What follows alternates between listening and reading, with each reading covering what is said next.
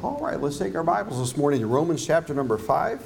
Romans chapter number 5. We are going to move around a little bit this morning and kind of build on just really the next step. We've looked in two messages at sin. We looked first really at what it is. So many people today struggle to even identify what sin is or who has a right to say that one thing is sin and one is not. And so the Bible is very clear about that. And God, of course, is the answer to that question. And so someone may have a legitimate argument when they come at you and say, who are you to say? But when I'm telling you what God has said, then that just negates that whole argument. And so I realize that in the day and age in which we live, that there are many people out there that will not accept that. And say, Pastor, what do I do then? You do what Jesus did. You just give the gospel. If they reject it, you move on. But the seed's been planted and you leave it in God's hands to cultivate it and to grow it. And continue to pray and be an example.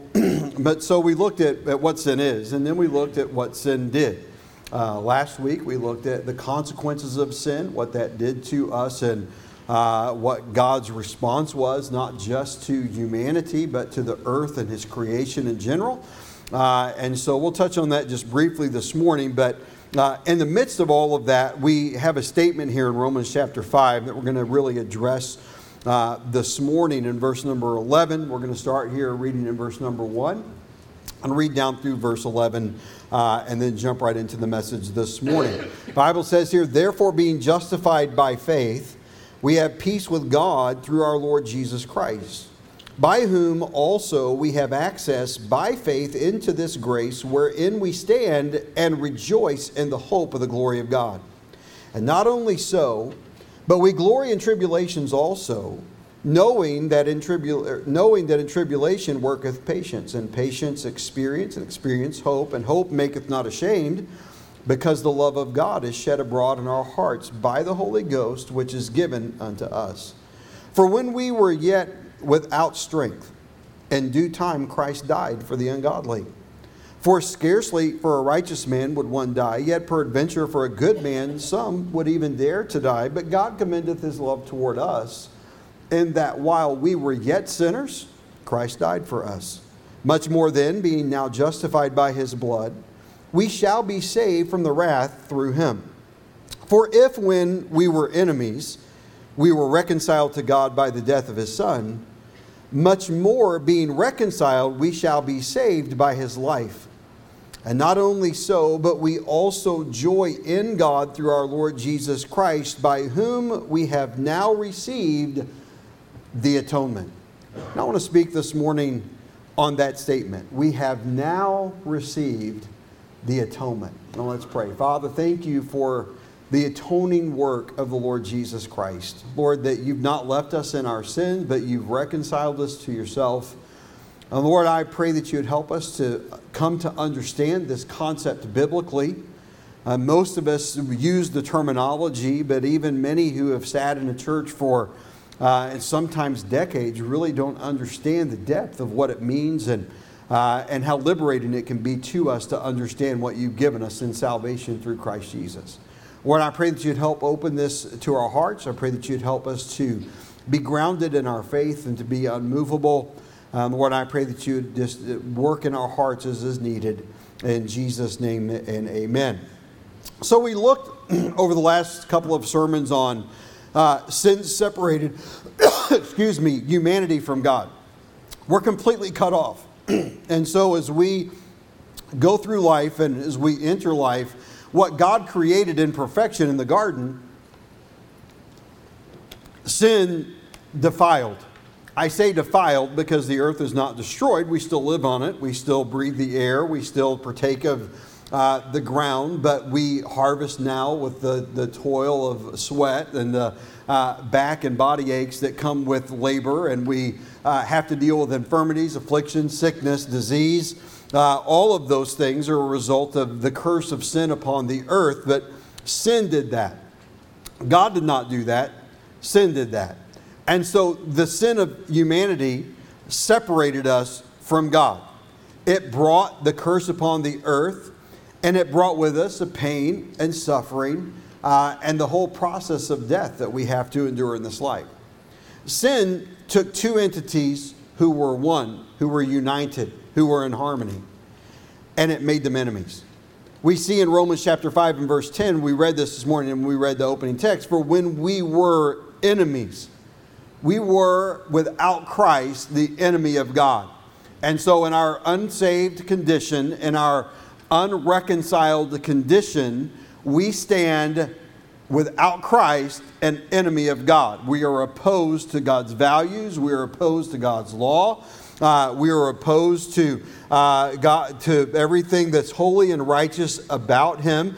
Ephesians chapter number 2 and verse number 15 and 16 puts it this way: having abolished in His flesh, speaking of Jesus, the enmity, even the law of commandments contained in ordinances, and to make in Himself of twain one new man, so making peace, and that He might reconcile both God in one body by the cross, having slain the enmity thereby.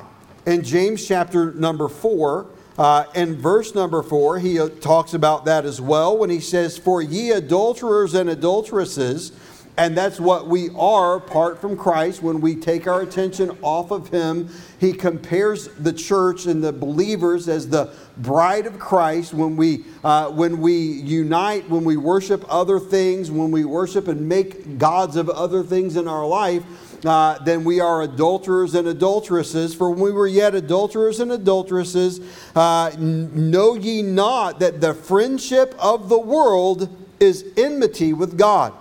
And whosoever therefore will be a friend of the world is the enemy of God. And in our natural state, we are the enemies of God. And it's important to understand, because we have to understand and establish why we need to be atoned.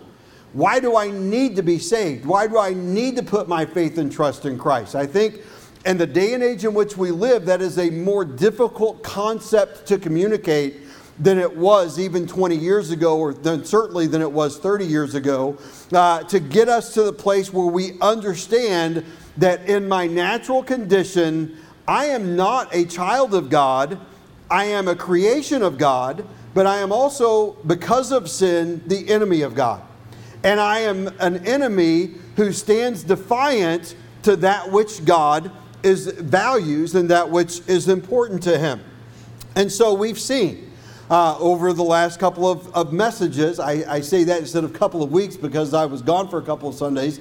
And so we have seen that as a result of sin, mankind was driven from the presence of God when we were driven from the garden. In other words, when Adam and Eve were in the Garden of Eden, they were in the presence of God. God came down to the garden, walked with them, and fellowshiped with them every day. And as a result of sin, when their spirit then died within them, they were banished from the presence of God. They were banished from His garden. Sin banishes us from the presence of God. It banished us from the person of God in our nature. In other words, because my sinful nature has taken over, I am under the control and the authority of that sin nature, then I am then outside of the person of God. In other words, God is not indwelling me.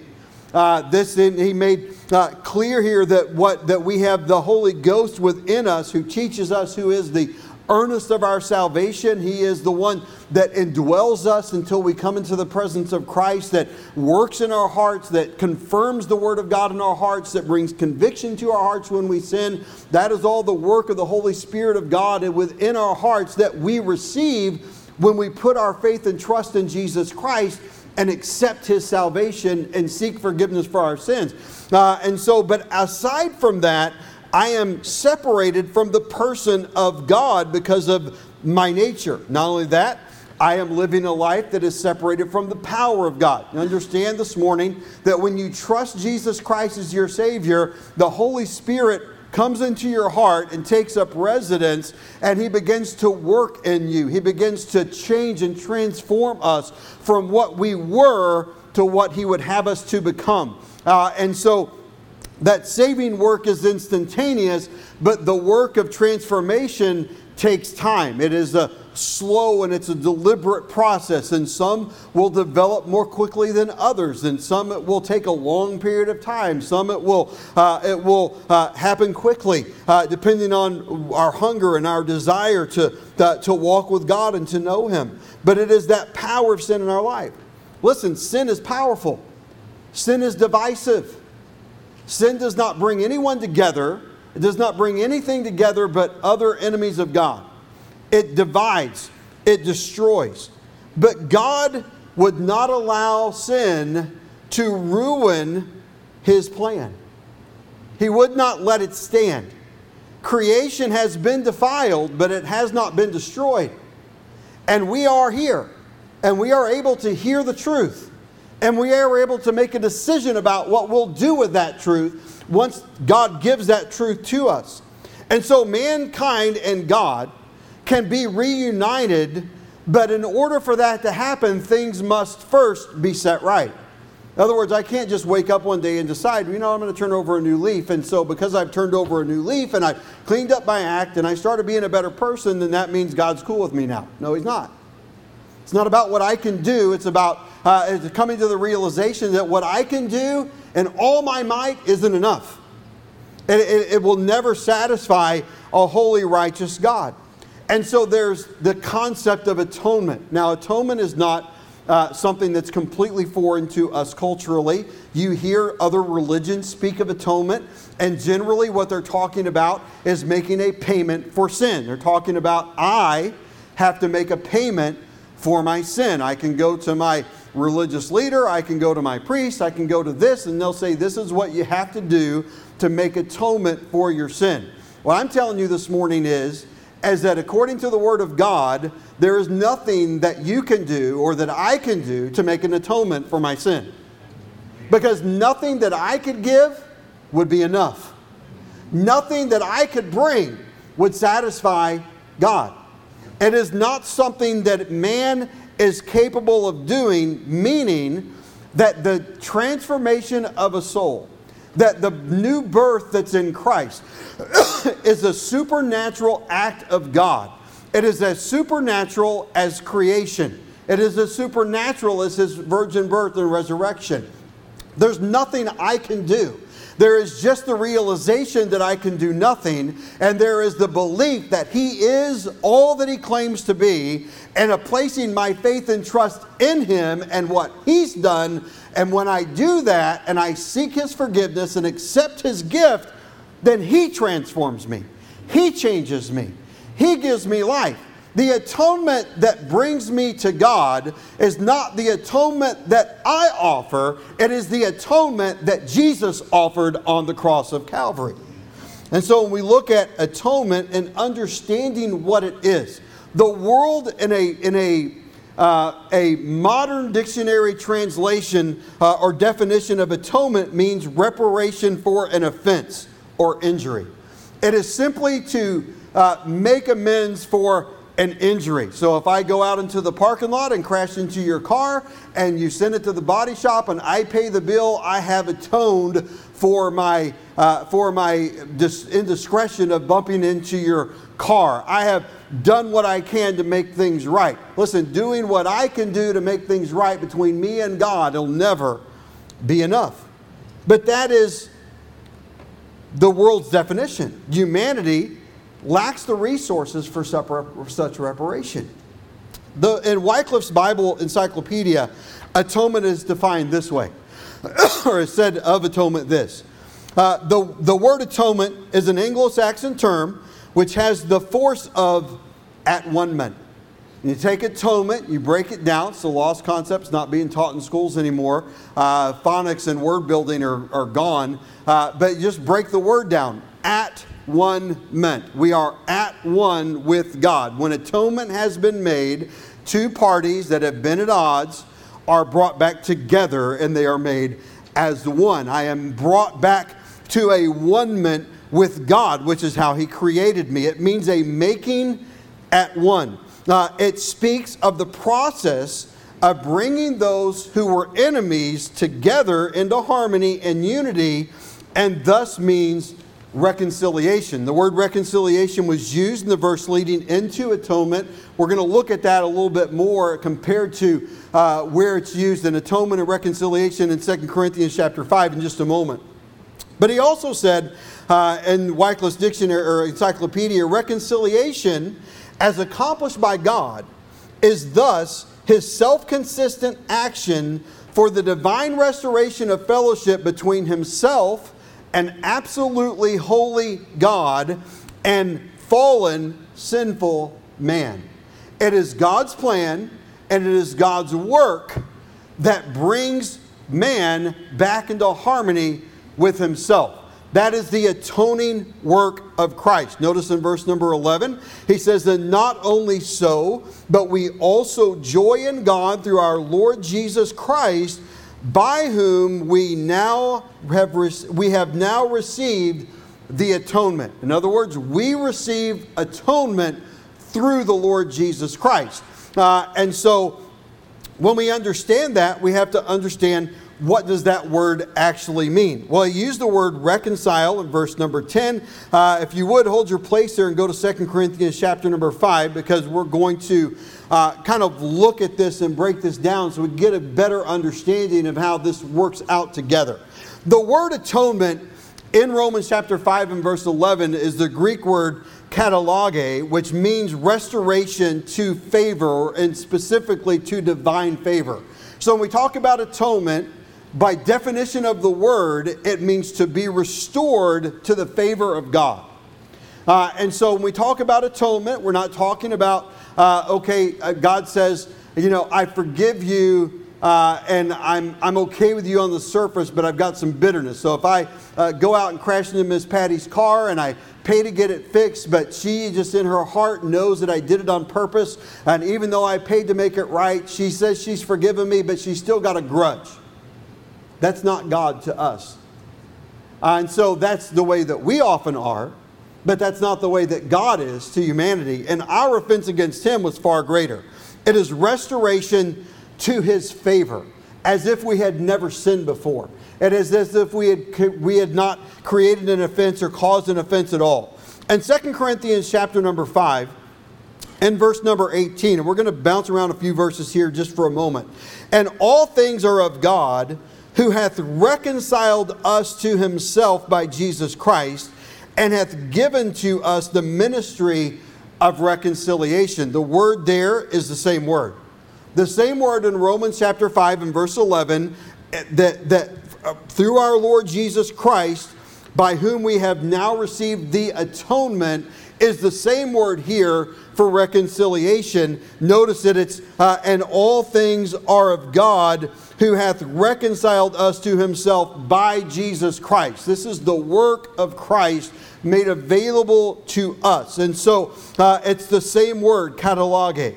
In verse number 19, he says, to wit, that God was in Christ reconciling the world unto himself, not imputing their trespasses or putting onto their account their sin, their trespasses unto them, and hath committed unto us the word of reconciliation. The word here is the word katalasso. Same basic root word here, meaning to reconcile things that were at variance or at odds with one another. And so the work of Christ brings into harmony that which was at enmity.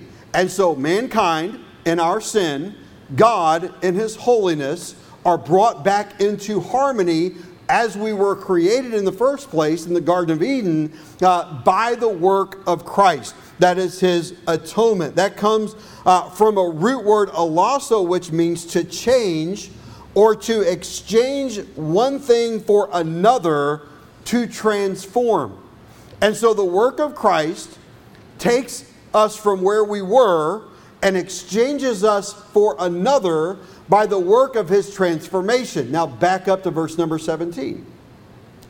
Therefore, if any man be in Christ, he is a new creature. Old things are passed away. Behold, all things are become new.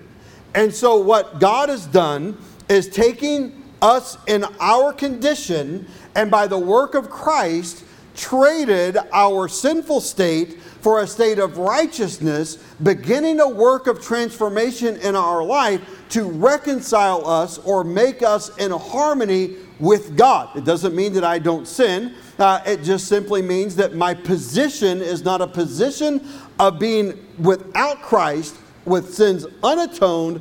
I am now someone who has received the atonement. I have received the work that Jesus did on the cross that has been put on my account. So when God looks at me, He looks at an account that has been paid in full. I don't owe any more payments. I have a lot of work to do in my life. I have a lot of time that God has to transform me, that He needs to be working on me. But I have the atonement. I've received the atonement. Now, the word atonement appears surprisingly few times in the Bible. In Exodus, Numbers, and Leviticus, it appears multiple times. Beyond that, it only appears a handful of times, generally once in some of the historical books of the Old Testament, and it only appears, I believe, here, maybe one or two other passages in the New Testament. It is the idea of reconciliation. It is this work of Christ. Now, you have to understand the difference between atonement in the Old Testament and the atoning work of Christ. Understand that the atonement in the Old Testament was a temporary picture of what Jesus would do permanently when He went to Calvary's cross. It was to show, it was a temporary thing. And so we're going to have to go back and hold your place in Romans to Leviticus, and we're not going to dive into this super deeply this morning. We just don't have the time. But I do want to lay out Leviticus chapter number 16. And again, we don't have time to read the whole chapter, but that chapter is dedicated to the idea of atonement and what the atoning work in the Old Testament was, what it was intent, and what it was given. And for example, in chapter 16, he's laying out what the priest had to wear, how the process it had to go about. And then in verse 5 he says, "And he shall take of the congregation of the children of Israel 2 kids of the goats for a sin offering, and one ram for a burnt offering. And Aaron shall offer his bullock of the sin offering, which is for himself, and make an atonement for himself and for his house. And he shall take the 2 goats and present them before the Lord at the door of the tabernacle of the congregation. And Aaron shall cast lots upon the 2 goats, one lot for the Lord and the other lot for the scapegoat. And Aaron shall bring the goat upon which the Lord's lot fell, and offer him for a sin offering. But the goat which the lot fell to be the scapegoat shall be to be presented alive before the Lord, to make by an atonement with him, and to let him go for a scapegoat into the wilderness." Now, in chapter number of Leviticus, chapter number 23, and verses 27 through 32, he gives the process in the focus is not so much on the actual process as it is on the heart of the people. The heart of the people to be repentant, to be seeking reconciliation to God. And it's in one of the feasts, it is the Day of Atonement. In verse 26, the Lord spake unto Moses, saying, "Also on the 10th day of the 7th month, there shall be a day of atonement, and it shall be a holy convocation unto you, and ye shall afflict your souls in offering made by fire unto the Lord." And he goes through the process of what they're to do. So get the picture here, because what we're talking about is a picture of what Jesus would do. So they're coming to the tabernacle at this point, and when they would come into the tabernacle, if we were to look over here, this is about as far as I can go and stay on the live stream, and this is the gate of the tabernacle. Then when you walked in, there was an altar that was right here immediately when you came in. It's where the sacrifices were offered. It had horns on the altar. It had stairs that came up. It was continually burning. Behind that was the laver, and the laver was water, and they would come and they would ceremonially wash before they would offer a sacrifice, but also before they would enter into the holy place. Behind that was a long rectangular tent within the rectangular structure of the tabernacle itself. itself. And when you walked in, there were two compartments. The first 2/3 was called the holy place. And in the holy place, the priest would come in on a daily basis, and they would change out, and at certain intervals they would fill up. When you walked in, on the left-hand side was the lampstand. On the right-hand side was the table of showbread. And then behind it was the altar of incense, and behind that was a veil. And so everything was symbolic. Everything showed what Jesus Christ would do. Everything about it is a picture of Jesus. And so the sacrifices were made at the altar. The cleansing ceremonially was made there at the laver. And then when you came into the holy place, then the lampstand showed the light of God. It showed the light of His Word. It showed the light of His presence. Then on the right side, the showbread showed His provision and His blessing. On the showbread, there was the showbread itself. On top of that was a vial of oil that represented the Holy Spirit and the freshness of walking with God and working with God. And then the altar of incense symbolized the presence of the prayers of God's people going up over the veil and spilling into the Holy of Holies. In the Holy of Holies was the Ark of the Covenant.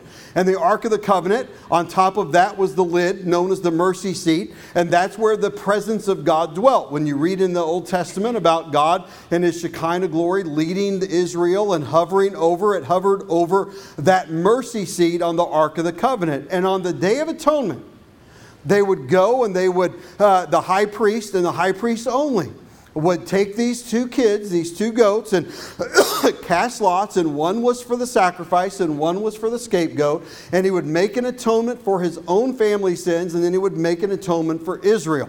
And he would go into the altar and sprinkle the blood, and he would take the blood into the Holy of Holies and go into the veil on this one day a year, and he would offer this atonement on the mercy seat of the Ark of the Covenant in the presence of God. It's all symbolic. It's all a picture. Atonement, the atoning work of the animals in the Old Testament was known as a covering. It was a temporary covering of our sin until Jesus came and made a final payment for our sin. And so they came and showed what Jesus would do. His sacrifice on the cross. His offering of His blood at the throne of God, at the presence of God on our behalf. It was all done once. He did not suffer over and over again, and we'll see that when we get to Hebrews chapter 9 in just a moment. But it's all laid out when you come in a long straight line with the candlestick and with the showbread on the other side, symbolizing from an aerial view a cross on which Jesus would die, all from the Old Testament to symbolize that atoning work of Christ, what it was going to do. Now there were two kids. There was one that was offered in sacrifice. The other one they took and they poured blood on it, and the high priest would lay his hands on the head of the animal and confess the sins of the people on the animal, and it was symbolic of the transference of sin onto that animal. They would pour the blood of the sacrifice, and then by the hand of a fit man, it was carried out into the wilderness and it was set free. And there's a little bit different teaching as to what it meant. One, that it was not only is the sin paid for, but it's removed, it's gone. But you could also look at it as that the one was offered an atonement for those that received Christ, and the other one was sent out in the wilderness to be devoured by the beast, or by a beast that rejected Christ. And so there could be dual meaning, and we can argue about the specifics. It's really not pertinent. I'm just throwing out there the information this morning, but it's simply this, that God has paid for our sins. This in the Old Testament was a temporary covering, but when you get to the New Testament, it's no longer temporary, it's paid in full. It's done, it's satisfied by the work of Christ. And we'll see that in just a moment. So if you're keeping your notes this morning, I'm going to give you our outline now pretty quickly. First of all, we can see in this atonement, we by Jesus Christ have received the atonement. Why is this important? And then we see, first of all, the reason for the atonement. I've spent 2 sermons on this, on the sermons on sin, so I'm not going to spend a lot of time on it here. But reason number 1 is that sin is an affront to God. I word it that way because I think we have a hard time in our day and age understanding that. sin is very offensive to God. The whole world is offended over everything. But don't think that God has a right to be offended by our sin. We don't see our sin as being that big of a deal. But it was a big enough deal that Jesus Christ had to put on human flesh. And that He had to walk among us. And He had to endure the cross. And He had to raise from a grave. He had to write the entirety of the Scripture. He had to make sure that every I was dotted, that every T was crossed, that every prophecy is fulfilled in order for it to be valid, in order for Him to be God. All of that was necessary because of sin. And what we so flippantly blow off as not such a big deal in our culture today, God is extremely offended by, and it makes us His enemy. You watch wars that are going on around the world, and you see the pictures that once in a while will creep up on the internet somewhere of the things that they're too graphic for them to show on television, because it's not just a body lying on the side of the battlefield, but it's too gory and too dismembered to even identify who or what sometimes it is, and those types of things. When you see all of that, that is what an enemy is. That's what our sin is to God. That's what we are when we are apart from Jesus Christ. And when we let sin in so easily, and when we make excuses for it, and we blow it off, and when we rationalize it away, we are not pleasing God. We are reverting to behavior that was the cause of us being the enemy of God because of what it did to the Lord Jesus Christ and what it did to compromise His holiness. Sin is not a small thing. And in our culture and in our churches, sin has become something to us that it's just a part of life. It's just a way of life. It's not that big of a deal. I've already been forgiven. When I sin, I can go and He'll forgive me and He'll cleanse me, and praise God for that. But don't miss how big of a deal it is to God. He's offended.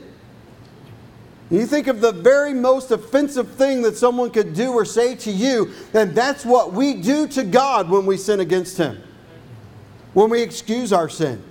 The reason for the need of atonement is because sin is an offense or an affront to God. Why do I need forgiveness? Why do I need atonement? Why do I need what Jesus did? Because my sin hurt God, enraged God, brought out the wrath of God, worked up the ire of God, broke the heart of God, caused destruction or the defilement of His perfect creation. Sin is an affront to God. Not only that, but sin banished humanity from God. Our sin banished us from God. When man sinned and the Spirit died, God did not destroy the Garden of Eden. He drove man from it. He set an angel there to prevent us from re-entering. We were removed from the power and the person and the presence of God. Now, I understand that when they had faith and when they came back, and Adam and Abraham and all the patriarchs and people throughout time have been able to regain access to the presence of God on some level, they did not enjoy the presence of God like we enjoy the presence of God, because they didn't have the Holy Spirit indwelling them whenever they put their faith in God like we have after the Lord Jesus Christ resurrected from the grave. What we have available to us far exceeds what any Old Testament believer had access to on a daily basis. They could come to God. They could experience God's presence, but not like you and I can today with the Holy Spirit indwelling us. We are a people greatly blessed. And the reason for the atonement is because sin banished humanity from God. Now, secondly, consider the requirement for atonement. Because it's one thing to understand I need something. It's another thing to be able to acquire it. There are a lot of things that I have needed throughout my life that I've had to go without. Because I did not have a way to acquire them. There are a lot of things that we look at that would just be nice to have, but there are things throughout life that we've all had to experience, or at least most, where this was something that was a great need. It was a need to maybe go to a hospital and get medical attention, but it couldn't be done because there wasn't the money to do it, or there wasn't insurance to do it. It could be food, it could be work, it could be any number of things. But there are things that at some point in life that we could not have, that we desperately needed because we had no way to acquire it. Listen, it's one thing to understand this morning that I need atonement. It's another thing to acquire it. And I cannot acquire it on my own. The requirement of atonement in Hebrews chapter number 9, in verses number 23 through 28. And these are pretty familiar verses to most of us, but we're going to look at them quickly. And it was therefore necessary that the patterns of things in the heavens should be purified with these, but the heavenly things themselves with better sacrifices than these. In other words, the picture of the sacrificial system in the Old Testament was good to show what Christ would do. But now that Christ has come, He has replaced all of that. It's been fulfilled. It has been everything that God intended was fulfilled in the person and the sacrifice of the Lord Jesus Christ. And so it's been done with better sacrifices than these. Verse number 24. And the reason I went through the whole explanation of the entering into the holy place to offer the blood on the mercy seat of the Ark of the Covenant is because what Jesus does here. Verse number 24, for Christ is not entered into the holy places made with hands, which are the figures of the true, or the picture of the true, but into the heaven itself now, to appear in the presence of God for us. What the high priest did temporarily on earth, Jesus did permanently in heaven. And He goes before God. And so in verse number 25, nor yet that He should offer Himself often, as the high priest entered into the holy place every year with the blood of others, for then must He have often have suffered since the foundation of the world. But now once in the end of the world hath He appeared to put away sin by the sacrifice of Himself. And as it is appointed unto man once to die, but after this the judgment, so Christ was offered once offered to bear the sins of many, and unto them that look for Him shall He appear the second time without sin unto salvation. And what we have this morning is not only the realization that our sin requires that atonement be made, but that we could not make an atonement that was worthy, that was acceptable to restore the holiness of God, which we offended and defiled. But Jesus could. And Jesus took that upon Himself. And Jesus made that atonement for us. Why? Because first of all, God's justice demanded a sacrifice. The holiness of God, the justice of God, had to be satisfied. It had to be served. It could not be left unpaid. There was a debt that we incurred by our sin that must be paid, but we cannot pay it. Go to the bank, take out a loan for $5 million. There's not a single person in the room that I would think could repay that by the end of their lifetime. But you owe the debt. And they'll take your estate, they'll take everything you have to satisfy what can be satisfied. Our sin is a far greater debt than that. And no amount of good works, no amount of effort, no amount of putting our attention to the satisfaction of paying that debt, no amount of overtime, no amount of good fortune, no amount of lotteries won would ever be enough to reconcile the debt that our sin has incurred on our account to God, but it still must be paid. Why do I need atonement this morning? I need atonement because God's justice demands payment. It will not go away. We say, well, God is love. God wouldn't do that. God is love. And because God loved us, He paid the payment for us. He stepped in and made the payment that we couldn't make. The world has it all wrong when they think that because God is love, God wouldn't do that. No, God is God. And God is perfect. And God is just. And God is holy. And God is righteous. And God is all that God is, including love.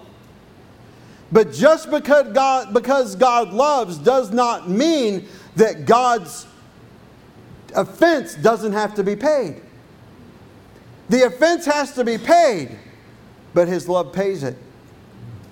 If my children come to my house and they do damage to the house, if they dent my car, if they knock holes in the wall and they don't have the resources to pay it, I might be mad, I might yell and scream, I might throw a fit, I might read them the riot act, I might give them a cold shoulder for a day or two until they come in groveling and I'm sorry, but the problem still needs to be fixed and they don't have the resources to fix it, but Dad pays the bill.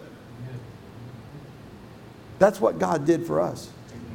Because God loves us, He paid the debt for us that we cannot pay. The requirement of atonement is because God's justice demanded a sacrifice.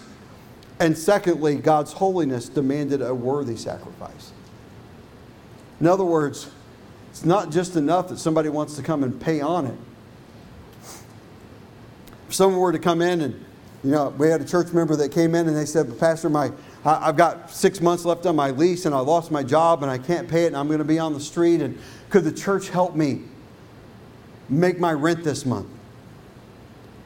And so the church steps up and helps make the rent, but the balance is still for 5 more months. We haven't solved the problem, we've only moved it a little further down the road. But if we were to come in and say, you know what, let's just go ahead and pay the whole rest of the lease. You're good for as long as the lease is in effect. It's not enough that the payment's made. It has to be a worthy payment. It's not enough that it's partial. It had to be in full. And God's requirement was that His holiness demanded a worthy sacrifice be made. Payment in full. My friends, the only worthy sacrifice is Jesus. The only acceptable payment was the blood of the Lord Jesus Christ. It doesn't matter how many of us pull together and offer our blood up for one. If 1 million of us came together and said, we'll all give our souls, our lives, our blood, that this one might enter, that one cannot enter. Because no matter if all humanity came together for one, it would not be worthy to pay the penalty because it's defiled. One was pure. One was acceptable. Jesus the righteous. Thirdly, consider the recipient of the atonement. We've seen the reason. We've seen the requirement. Now consider the recipient. We'll say, well, that's great, that's us. It is, but we got to look at something else before we get there. Understand that God accepted the sacrifice. Doesn't matter if He gave it to me if God won't accept it. But because it was an acceptable sacrifice, God did receive it. Because it was worthy, God did receive it. And remember that because we are the enemies of God, because we need an atonement, by the very definition of atonement and the very definition of reconciliation, it is two opposing factions, it is two entities that once were together, that now are divided, that need to be brought back together into harmony, that I come to the realization that God on His throne must be satisfied before, and He must receive the sacrifice that's made before I can receive the benefit of the sacrifice that's been made on my behalf. Someone could come along, as I've stated, and say, hey, I'm making this payment for you. But if the lender won't accept the payment, it doesn't do me any good. God received the atoning work of Christ. And praise be to the Lord Jesus and to the Father and to the Holy Spirit of God, that when they came together and created humanity and devised this plan, that they had everything, every detail worked out, every contingency was met, every problem was solved, everything was done in the body of Christ. And God, when Jesus came before him in Romans 9, and said, here's my sacrifice, he said, I accept that. I'm satisfied. My holiness is preserved. My holiness is restored. The injury has been repaired. And God received the atoning work of Christ. And because God received the atoning work of Christ, believers receive the work of Christ's atonement. What's the difference between someone that dies and goes to hell and someone that dies and goes to heaven? Whether or not they have received the atoning work of the Lord Jesus Christ.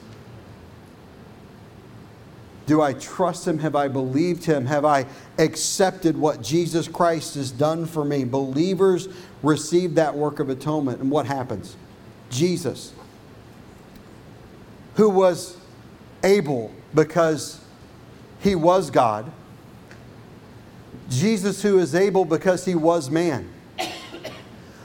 Jesus, because of the uniqueness of His godness and His manness, was able to come and stand and mediate between God and humanity and say, I represent God as God, and I represent man as man, and I have done what needed to be done to bring us back together in harmony and in unity, reconciling that which has been broken, reconciling with that which has been torn apart, and bringing us back to a oneness together. By His sacrifice, brings us back into fellowship with the Father, and begins the transformative work of our sanctification as He transforms our life from sinner to saint.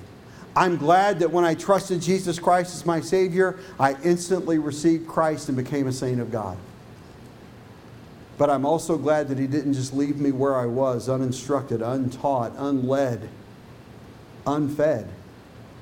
He put me on a course where I can learn, where I can grow, where I can develop, where I can mature, where I can not just exist a child of God, but become someone who is fruitful and productive for God as God lives and works through me. That's the work of atonement. I believe this morning that almost everyone in here, virtually everyone in here, has received the atoning work of Christ, but do we really understand what we received? It is the power to be in harmony with God. I wonder how many Christians this morning are living in harmony with the Spirit of God. I wonder how many of us really understand the depth, the hurt that's inflicted on God by our sin. If we did, would we live differently? If I really love someone, can I live in a way that continually causes them injury? Or will I modify my behavior? Well, I have the right to do whatever I want. I understand what rights we have, but love constrains. Love modifies. It's not so much a matter of what I'm free to do, it's what does love compel me to do. Well, Pastor, I have the right to go and do this and have the right. I understand. But what does our love for Christ compel us to do? The degree of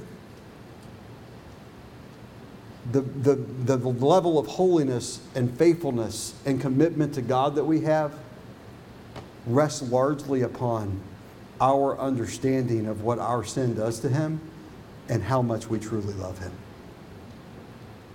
It's one thing to say that, we've all got that distant relative that we love, but we don't talk to, we haven't seen, Maybe when we do see them occasionally, it's like we've been together and there's not been any time passed and everything is great. And then there are others that we just, the family gathering comes and you just hope that they stay over in their corner and that you really don't have to talk to them too much and that they don't cross your side of the room. But yet you would say, I love them. They're family. And then there's that family member that you just want to spend every moment with.